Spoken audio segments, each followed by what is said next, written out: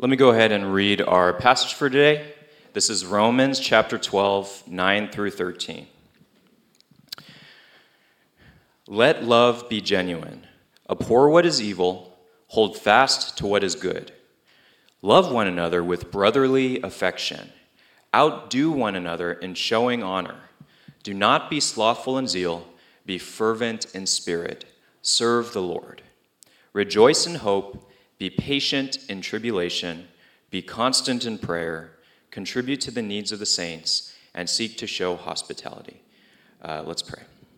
Lord, as we consider your faithfulness, as we consider your mercies that you've demonstrated by sending your Son to the cross, by being a high priest who prays for us, by being a counselor and helper with us wherever we go. As we consider these things, I pray that you would ignite in us love for one another, that you would grow us in the way that we care for each other, that we would bring you glory by loving each other well. So I pray you would teach us how to love each other, what it means, and our lives and our church would be characterized by this incredible, beautiful love for one another. We pray this in Jesus' name. Amen. All right, so we've been talking about the Trinity, the triune God, and we've discussed the different persons of the Trinity, the Father, the Son, and the Holy Spirit, and how we have the acceptance and we relate to each one of these members. So last week, Edwin talked about the Holy Spirit. The Holy Spirit is kind of like this vague, spooky ghost, like, ooh, scary. No, the Holy Spirit is God saying to us, I want to be with you wherever you are. I want to help you in your everyday life. You can have an ongoing relationship and conversation with me. And then the Holy Spirit even helps us experience the truth of God's love as a father for us. Okay? And so what we're going to talk today about is the implications of our acceptance and our relationship with the Trinity, and how this is something that totally transforms the way we relate to other people, okay? So I want you to think for a second. You don't have to raise your hands, but how many of you have downloaded a dating app? If you want to raise your hands, you can raise your hands if you want. So if you all know how dating apps work. I don't know what the cool, hip one nowadays is, but people talk about like Hinge or Tinder or Coffee Meets Bagel or whatever it might be. There are a lot of different dating apps, and they all Bumble. They all have their own kind of like niche that they're going for. And so if you want to be in a relationship, you set up your dating profile, right? You tell people various facts about yourself, your education, your job, what you like, your interests, your hobbies, whatever it might be. And then you match based on shared interests, right? So their profile, you look at their profile and you're like, nah, I'm not interested in them. Like, they're ugly, I'm gonna swipe left. And then, they're kind of cute, I'm gonna swipe right. Whatever it might be. So you have all of these characteristics that you're looking for in other people. But I want you to ask you this question. So, actually, let's go ahead and do it. What do you want in a significant other? And if you're not interested in this, what do you want in a friend or a family member? Not just superficial things, but what kind of characteristics do you want these people to have? So blurt some out. I actually did basically this exact same exercise a few months ago when we were preaching on this, but I want to do it again because it's important. So what characteristics do you admire and want in someone that you have a deep relationship with? What do we think? I think this is actually a profound question. What do we think? Yeah, what you got? Loyalty. You're a bright one. Yeah, that's good. We don't want someone who flakes the moment things get hard, right? We want someone who's loyal. What else? Patience? Patience? That's good. Because you require a lot of patience to be around. Friendly? What else? Supportive? Smart? Okay. No dummies for you. Gentle? Yeah, what else? So those are all a really good list. And the test I always want to pose to people, and this is almost cliched advice within Christian circles or within, like when you're going on a dating app, you think a lot about the qualifications or the checklist of the people you're dating. Have you ever considered yourself?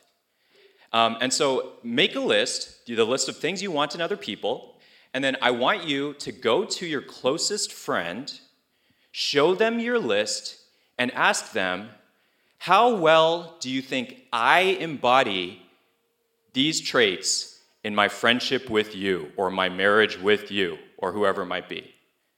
What do you guys think? If you were going to go to your closest friend, do you think you are a person who actually demonstrates and lives out the different qualities that you expect of other people?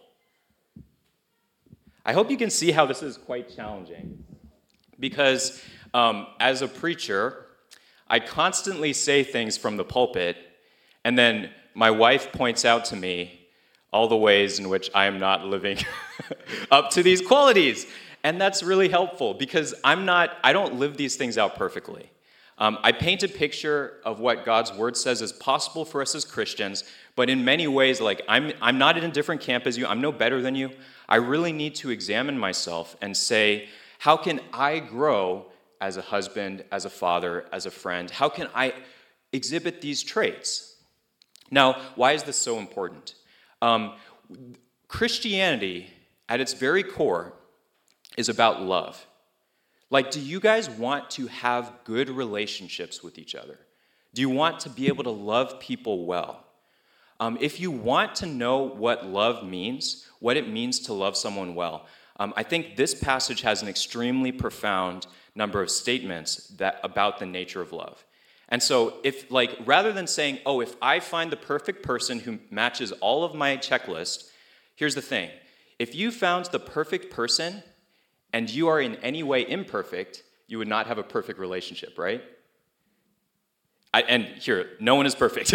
So you have no chance. What instead you can control is you can seek to become the type of person who is a good friend, or who is loyal, or who is gentle or patient. Okay? Now, the big question is, how do I become this type of person? How do I become this type of person? And so this is a little bit more complicated, the points, than normal, because there's a list. And so I'm not going to have 3 points, but I'm going to look at these 5 points based on this passage. We're going to see what love is not. We're going to see what love is. We're going to see the pillars of love, the expression of love, and the source of love. So that's a mouthful. That's a lot of different things. But what I really want to go through is, main point, when we experience and learn from God's love for us, we can increasingly love other people in our lives the way he does. Okay? When we experience his love, when we know his love, when we have an ongoing relationship with God, then we can express that in in the relationships around us, and we can become a person who loves well, who's a good friend, okay? Who is not self-centered. These different things. So we're going to see all of these different things, okay? So let's go into our passage, Romans 12, verse 9. Paul is basically moving in the book of Romans from this long section, chapters 1 through 11, of description. What is true about God? What is true about us as humans? What does it mean to be accepted by God and have a relationship with him? And then he moves into the practical section in chapter 12. So this is basically asking the question, yeah, so what? Okay, sure, God loves me. So what? This is the so what. These are the implications. And so right off the bat, Paul says, let love be genuine. Now, this word for genuine is perhaps not the most precise translation. What Paul actually says is let love be without hypocrisy or simulation. So to be genuine is not to be a hypocrite. There's consistency between your outside self and your inside self, right? And so the Greek word is kind of colorful. It's like, and I've said this before, but Greeks invented drama, like plays, right? Are any of you in drama class? Some of you have taken drama before, right? So some of you have. And back in the day, the Greeks did not really act with their faces. They put on a happy mask if they were a comic character, and they put on a sad mask if they were a sad character. And so you guys know, like, a lot of play companies have those, like, two masks where one's happy, one's sad. That's because this word for, like, hypocrisy is the same word for, like, putting on a mask. Okay? So for the Greeks, that's just how they would have thought of it. So when Paul says, let love be without hypocrisy, what he's saying is, at the core of Christian love is something that none of you think church is about or Christianity is about. I'm exaggerating. But at the core of Christian love is integrity. It's not faking it. It is a genuine love for people where you don't have to fake, like, you don't have to put on a mask. This is very, very different than probably the way many of you interact in church. So there's kind of like a slander on Southern people where they talk about, like, basically in Southern churches or whatever, like, someone can put on a big smile and, like, oh, how are you doing? Like, oh my gosh, you look so beautiful. And then the next thing, they're talking to their girlfriend and they're like, oh my gosh, her shoes are so ugly or whatever. So it's like you're putting on a mask. You act one way in front of a person when you see them, and then you act a completely different way when they're not looking. And so what is Paul saying here? Without hypocrisy. Let your love have integrity and consistency and transparency in the way that you relate to people. And so some of you might be asking the natural question, what do I do when I just don't feel it? I don't love this person. And what I would say is, when you understand the nature of love, what love is, it's something very different than you think. Love is not simply a matter of feeling, but it's a matter of your commitment to a person. And so I liked your example of loyalty. One of the biblical words for love is basically God loves people loyally, where we often love people depending on how they make us feel or how they treat us. But God's love is very consistent regardless of what situation we are in. So, there's one of the most philosophical movie series is The Fast and the Furious, all 10 of them.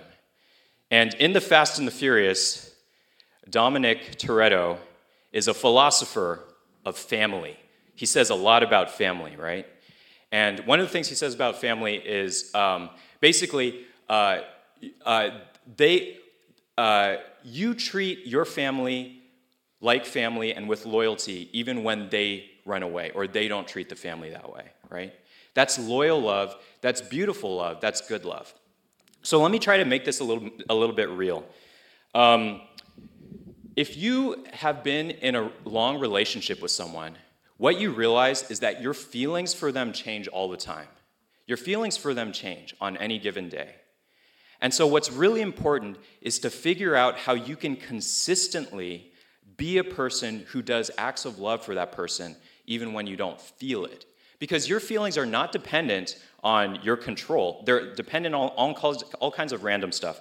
And so C.S. Lewis has this part where he says, you might feel bad because you had something for lunch that doesn't agree with your stomach, and then you just take it out on the person around you, right? Or you're hungry, or you're tired. And you don't, like, when other people treat you that way, you might think to yourself, oh, that's not fair. Why are they treating me like this? But then when you do it, you're like, oh, I'm sorry, I was hungry. It's like you're not seeing how it's so important for you to exhibit this loyal love when you expect it from other people. And so this is what Paul is saying when he says, let love be genuine. So let love be without hypocrisy. How do you get this love? The only way you can get this love, this is what Christianity says, the only way you learn how to love someone is when you receive love from another person first, okay? You have to learn how to love people based on the way that people love you. And so when you think about being a parent, when you think about being a child, the way you learn everything, how to talk, how to act, how to dress, how to do things, is totally dependent on your parents loving you in a certain way, communicating with you in a certain way. And so the way they treat you is building patterns that totally impact the way you operate around other people. And so when parents aren't able to do that well, the kids are really infected. But in the same way, what's so incredible about God being a father is God, when we experience his love as a father, he reparents us, which means he takes the family patterns that we've experienced that are dysfunctional, and he says, let me show you how to love people well. So God does that. When we experience his love, he changes us. And the other thing I would say is the body of Christ, like you guys who are believers, you guys play such an important role in showing people how to love one another. So one thing I would say, I never know how you all perceive me, but I would say that I'm not joking. I am not gifted relationally.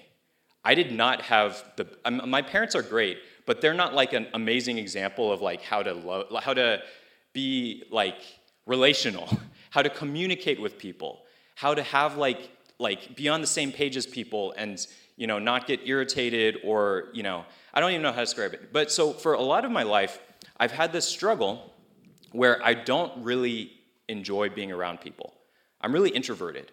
And so I don't know if you guys think I'm introverted, but when I take the Myers-Briggs test, which is like a personality test, I was off the charts introverted, which means being around people can be really difficult for me. And so this is one of the things that's so incredible to me. Over time, God has really changed the way I relate to people. And the way that he did that is not by saying, oh, Daniel, stop being such a Debbie Downer. Stop sitting by yourself in the corner. You should be more friendly, or you should go talk to that person. The way he does it, because that would be hypocritical. And so to force me to do something that is not consistent with how I'm feeling on the inside, it would be hypocritical. Now, that's the problem with many churches. Many churches say you have to do these behaviors without addressing your heart or soul. And so this is a huge reason why our church operates the way we do. What we would say to people is, let your love be genuine. If your love is not genuine, then don't pretend, don't act. Be authentic. If you want to sit in the corner because you don't feel it, do that. But what we hope for you is when you experience the love of God for you, it actually transforms your care for other people. And so one thing that I realized over a long period of time, and I'm going to talk about this in the different points we talk about, was while I am introverted, part of the problem with that is I'm constantly focused on how I'm feeling, and I'm very self-focused. So I am not aware, I am not considerate of how a different person in the room might be feeling. Do you know what I mean? I'm not saying you have to always do the right thing and if you're introverted, you have to be the life of the party. Don't worry about any of that. But what I would challenge you to say is, because I do this myself, is when you're feeling very introverted, that's fine. But if all of your life is characterized by a self-focus, when you are never considerate of other people's feelings, there's something lacking there. There's a better way of life than simply paying attention to how you're feeling. So people talk about self-consciousness, right? I'm so self-conscious. I'm so worried about what other people think about me. But what's really incredible is what we're going to see here. There's a totally different way of operating towards people. So let's look at this next section, Romans 12:10. I'm skipping part of it where it says, abhor what is evil and cling to what is good. What I would say there is Paul is saying, when you know God, your values are transformed. And that's kind of all I'm going to say about that right now. But what's really interesting is you are letting God define what is evil and what is good, and then you are on the same page with him when it comes to those things, okay? But let's look at 12:10. Love one another with brotherly affection. So we talked about how true love is not hypocritical. It's not faking it. Instead, true love, Christian love, is characterized by brotherly affection. So the word there basically means, we all know what this is like. in many families, or when you relate to people, it's the thing called cliques, right? Like in school, there's always these cliques. In churches, there are these cliques. It's basically you associate and you very naturally like and spend time with people who are like you and have similar interests, right?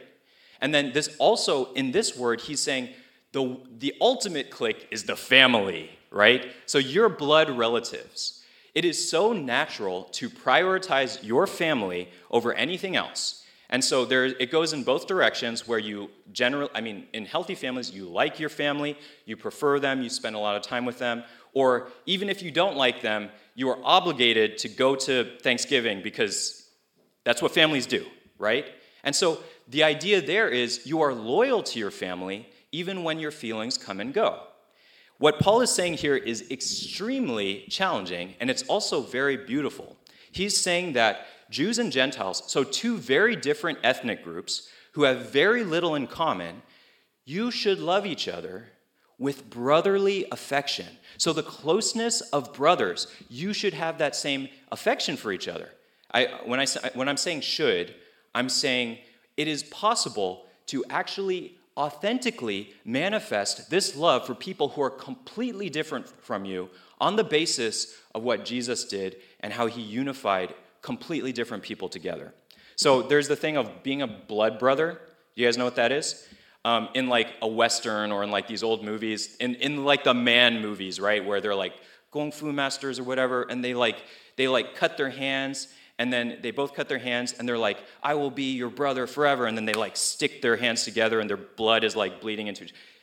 All you girls are like, oh, that's gross. Yeah, it's gross. But it's how you become a blood brother, okay?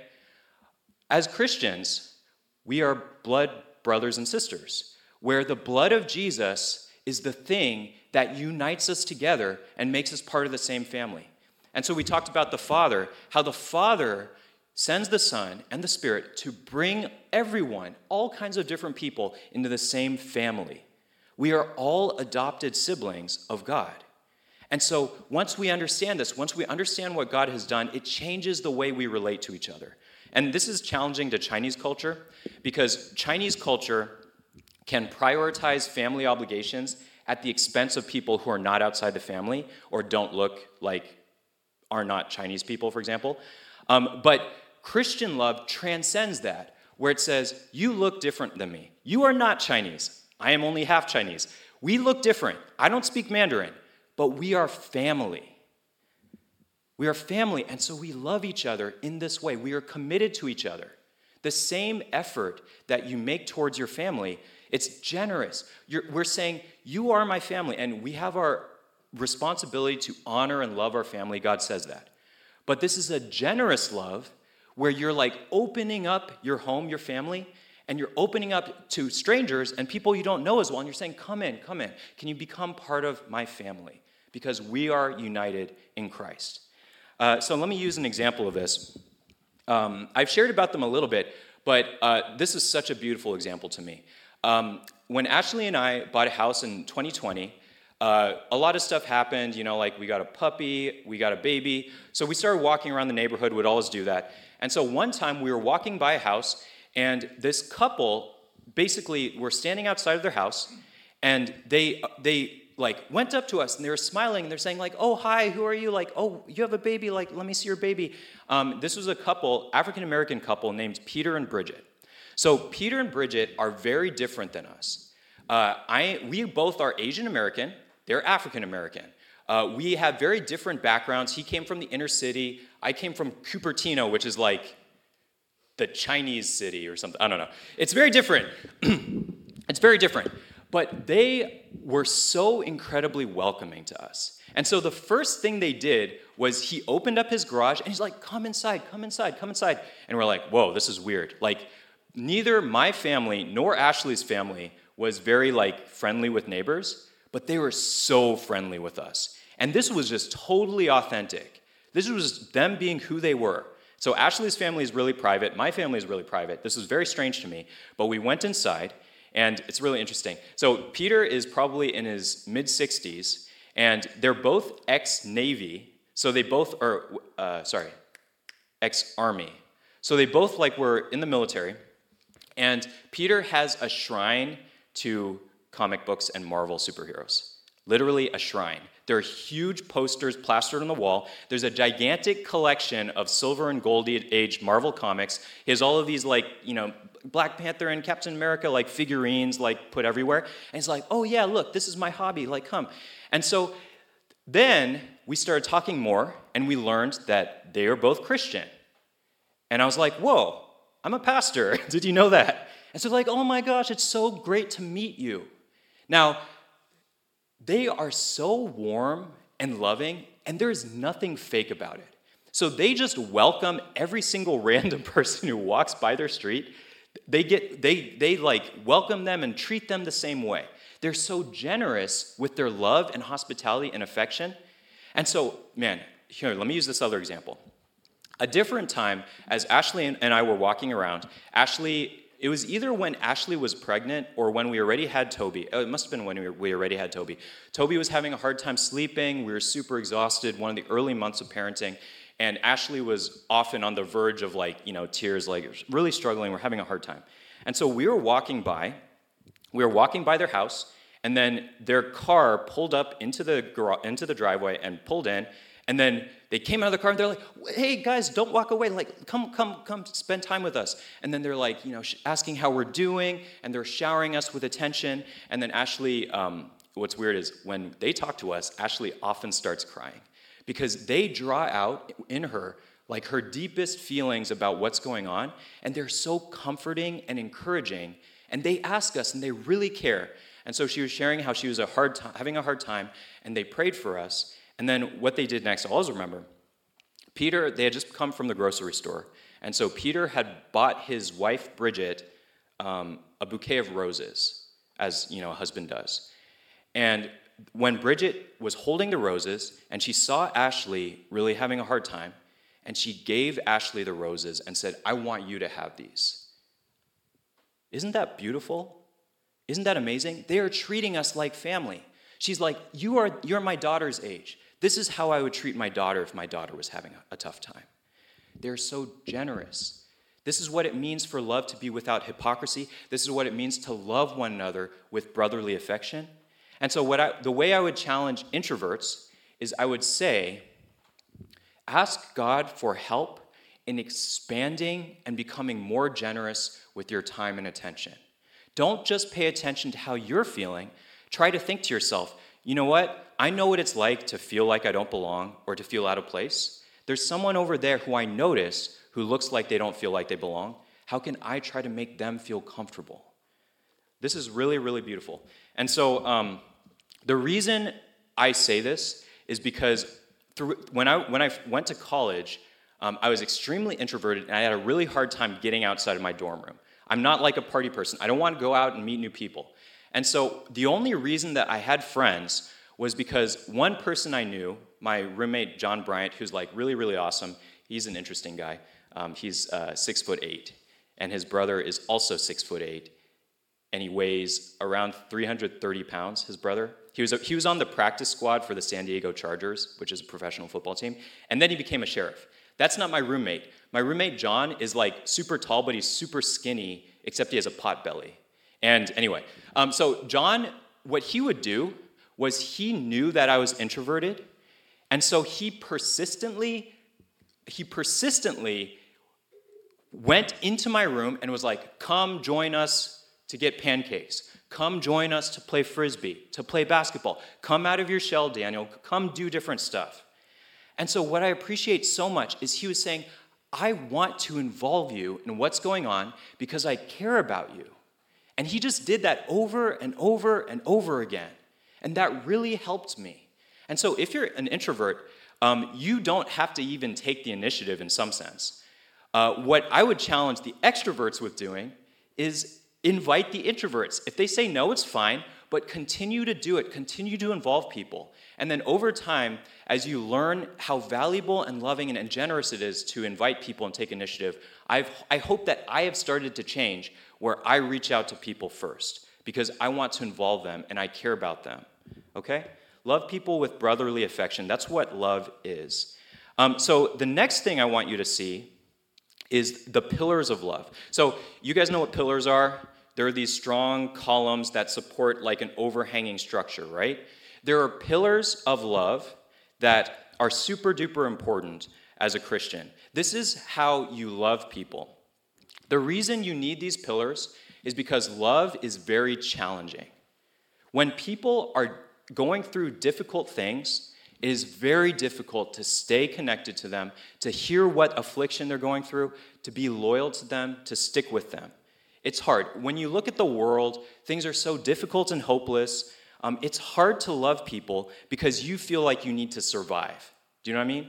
If you're really anxious about things, you're anxious about all these different responsibilities you have, it's really hard to get outside of that anxiety and try to pay attention to a different person, another person who's not you, because you're freaking out about all the things that you're struggling with, right? And so underneath love, you have to have these pillars that Paul talks about. In chapter 12, verse 12, Paul says, "Rejoice in hope." As a believer, it is possible to have joy in suffering and difficulty because we know that God is going to bring good in the future. And God is going to take things that are terrible and wrong and tragic and make them right. And so you can actually say, before the good thing comes, I can rejoice in the fact that God is going to set things right. So like the same way that you guys, so for some of you, if you're in class and it's in your least favorite class and time goes so slow, and it's the period before lunch, and you're hungry, and you're like, oh my gosh, when is this dumb class going to be over? And it's just so difficult to sit through it. There's another way of, what you also can do is you can look forward so much to what's coming. You anticipate it. Or, we went to Disneyland not too long ago, and for weeks before, Ashley and I were anticipating taking our son Toby to Disneyland. He's going to have so much fun. We would imagine all the different things we would do. And that's so enjoyable.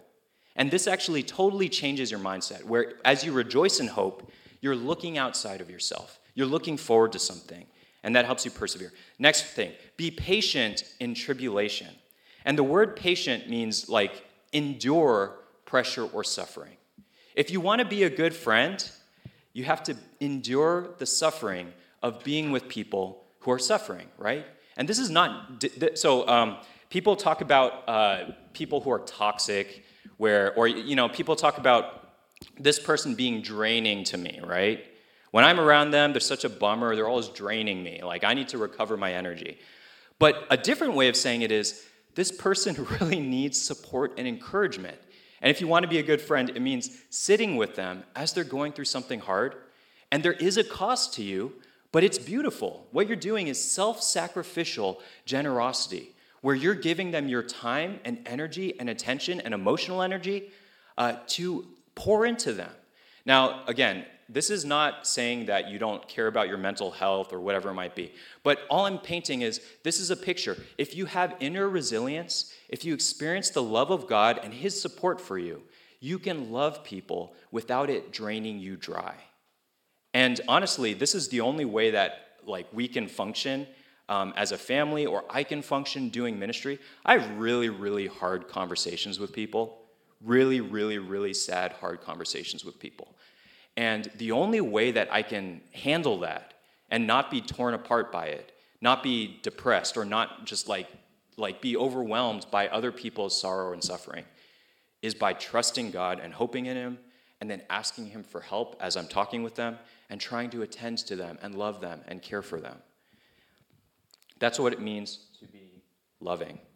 Be constant in prayer. This is what Edwin was saying last week. Have a moment-by-moment relationship with God where you experience His love for you. You talk to Him about what you're doing. You're open to Him. You say, God, what do you want to do together today? Who do you want me to love today? Okay? So a few applications. Introverts, but everyone, don't get out of your comfort zone. I want to tell you, don't get out of your comfort zone. That is the wrong way of looking at it. When you're saying, I want to get out of my comfort zone, you're still thinking about yourself. The Christian way of approaching this is seek to put other people in their comfort zone. Be considerate and loving to that other person, and do it out of love. When people say get out of your comfort zone, it's all about you. It's all about like self-help or improvement. Those things are fine. But this is such an incredible way to show love to people by saying, how can I notice someone feels uncomfortable and try to make them feel comfortable? The way we do this is by initiating, through serving, through being hospitable. But let me get to our second kind of application. Love expresses itself in words and deeds. So Romans says, outdo one another in showing honor. This is actually really, really practical for you guys. What does it mean to show honor to someone? What do you guys think? Someone said something? What do you think? You got an idea? Amber, you got an idea? Daniel, you got an idea? Jaden, you got it? To show honor to someone, you bow before a king. You're like showing them respect. You're showing them honor. Or the flag, like the American flag is flying, and you like put your hand on your chest while you're singing the national anthem, right? That's showing respect and honor because there's something or someone who's important. And so when Paul is saying show honor to someone, in that phrase, he's saying, I might be feeling a certain way, but you are so important to me. And so I'm going to put aside how I feel in this moment, and I want to show you respect and love. You know what I mean?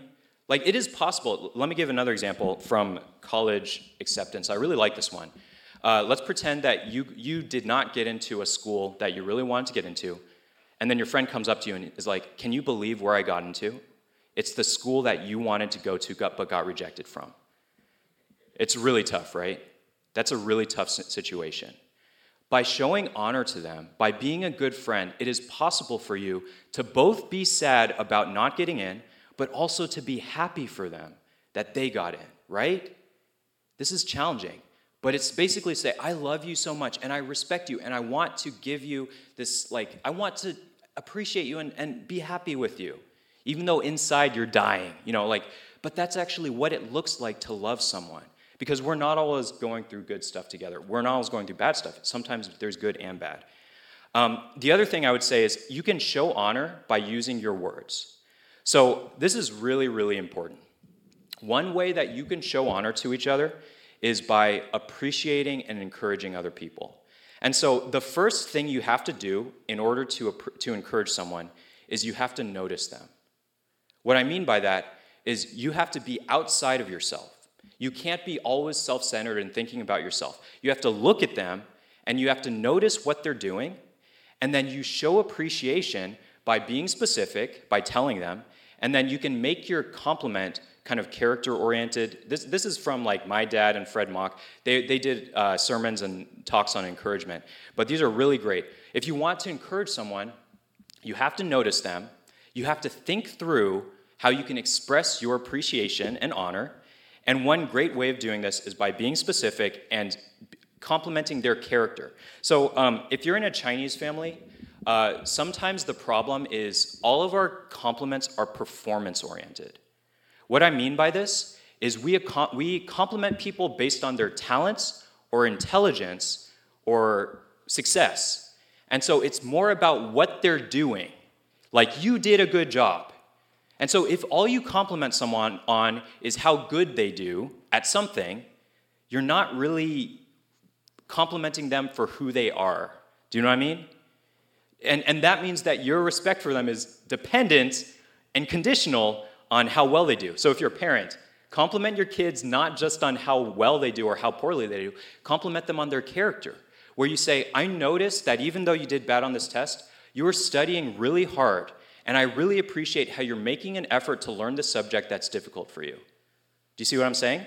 There's actually something really good and beautiful there that you can encourage. And that's such a better way of relating to them to say, oh, you suck, or or you just don't say anything. There's that kind of damning silence, right? Where they're just like, oh, you got a B? So outdo one another in showing honor. In the church, in the body of Christ, can we become people who are constantly looking for ways to show honor to each other? And so Andrew and Oksana are leaving. I wanted to show you guys honor. Andrew and Oksana have not been in our church for very long, but from the moment they stepped through the doors, They have been so incredibly service-oriented and considerate of other people. So Oksana, when I married them in the sanctuary over there, and then on that day, that whole week, she had spent like a week making 2 gigantic cakes. The wedding girl was baking cakes that served like 100 people at our church. That is how other-oriented you guys are. And you always cook food for us, and you're always paying attention. You give people rides to like Nick and little Ashley and different people. You guys are so amazing, and that's something so beautiful. That is you guys living out the love of God for people in our group.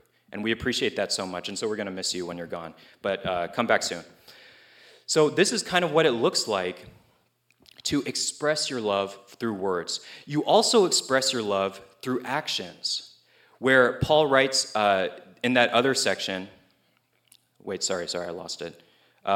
In verse 13, contribute to the needs of the saints and seek to show hospitality, where he's saying, as you experience the welcome of God in your life, you can look at people and say, I want to welcome you.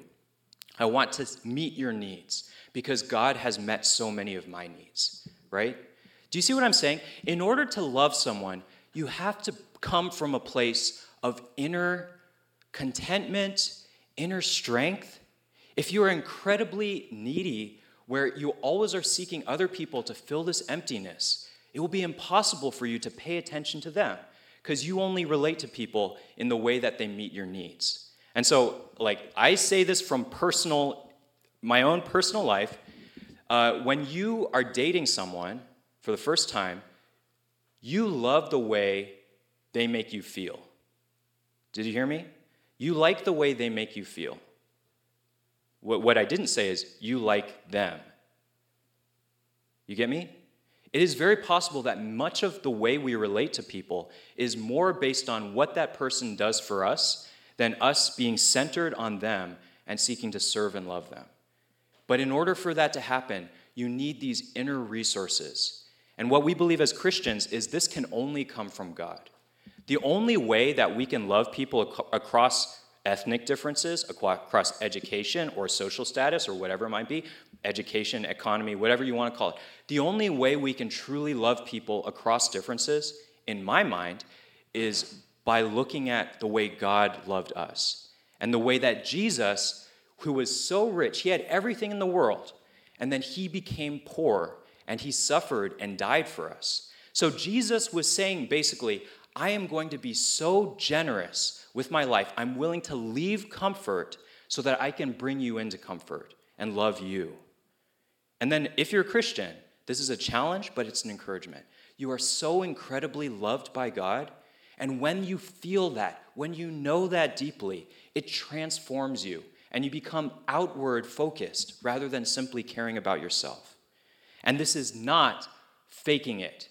This is not pressure or me forcing you to do it. This is just the natural outflow of your experience of the love of God. You are loved regardless of whether you love other people, but once you know how much you're loved, you want to love other people. You get me? That's what it means to love as a Christian. Okay, that's what it means for love to be genuine. And so just to finish this up, we are loved by God so we can love one another. We are needy. We need the love of God to fill us. And if you can't love people, I would say part of the reason is you really need to experience how much God loves you as a father. When your parents, when your friends, when your significant other, when your spouse, when no one in your life can fill the emptiness inside of you, the reason for that is because you are meant to have a relationship with your heavenly Father who can love you in the perfect way that no one else can. And once you experience that fullness, that wholeness, then you can love other people. And the incredible thing is we are needy. We are. But we are also needed by other people. There are other people who are hurting and in need of help. And so I was sharing with our adult Sunday school. People who are mental health workers, who are counselors, they have a much higher rate of experience with mental health issues, abuse, and trauma. Did you know that? Counselors have, I think it could be like 3 times or 4 times more incidents of depression, anxiety, trauma, experience of abuse. But the way that they take that, what they do with that, is they say, I have experienced this deep pain, but I'm not going to let that destroy me. I'm going to channel that pain into loving and helping people who have the same difficulty. Isn't that so beautiful and brave? Isn't that so incredible? Isn't that the type of person you want to be? Where when you experience this pain, this neediness, you go to God, you ask him for help, he strengthens you, and then you realize it's not all about you. Like, you are so important and beloved by God, but so is that person who feels so lonely. And you can be an instrument of God who can help that person experience God's love and experience wholeness. And so Henry Nouwen has this phrase where he says, we are wounded healers. We are wounded. We have deep need and wounds. We are hurt. We are damaged by life and tragedy and suffering, but we can be healers too. And the wounds we experience actually qualifies us to help people who have wounds and the same wounds that we do. So experiencing depression, sorry, I'm going long, but my former pastor, Peter Fong, I was in my early 20s and I was really depressed. And so I came up to him in his office and I was like, Peter, I really struggle with depression. Can you help me? Can you give me some Bible verse? Can you pray for me? Can you do something to fix my depression? And do you know what I said? He said, nope, sorry, I can't help you. He said, I've never experienced depression. I have no idea how to help you. Sorry. I don't know what it's like. And I really appreciate that. And what that made me realize is, like, because I'm depressed, I know what it's like. And I can actually talk to people and empathize with them and listen to them. And this is actually an incredible gift from God to help people. And so the very things that you struggle with are the very sources of strength and help and healing that you can give to other people in your life, as long as you are, in a sense, willing to let God work through you. And that means looking outside of yourself. Final thing I would say is when we think about loving God, we think God loves us, so therefore, what do? When someone loves you, you love them back. The way that God actually talks about things is God loves us, and then we love the people that God loves. So the way I would illustrate that is, if you want to care for me, one of the most amazing things you can do, and you youth are like awesome at this, you guys love my son.